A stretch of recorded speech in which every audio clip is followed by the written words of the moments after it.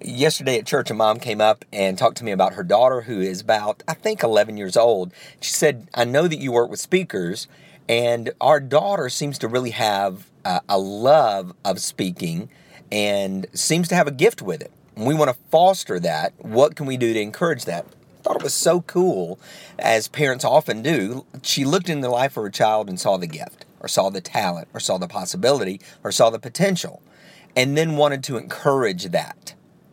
Maybe in our own lives, we need to be parents sometimes. Maybe we need to back out and we need to look in and say, what's not being fostered? What's not being encouraged? Where's that gift or where's that glimmer? Often we're looking in our lives and seeing the negative, the things that we don't like. We don't look at our abilities necessarily as anything above normal. And so maybe we need to pull back, look in, and start recognizing our gifts and then encouraging that. Success is not an accident. PaulBEvans.com.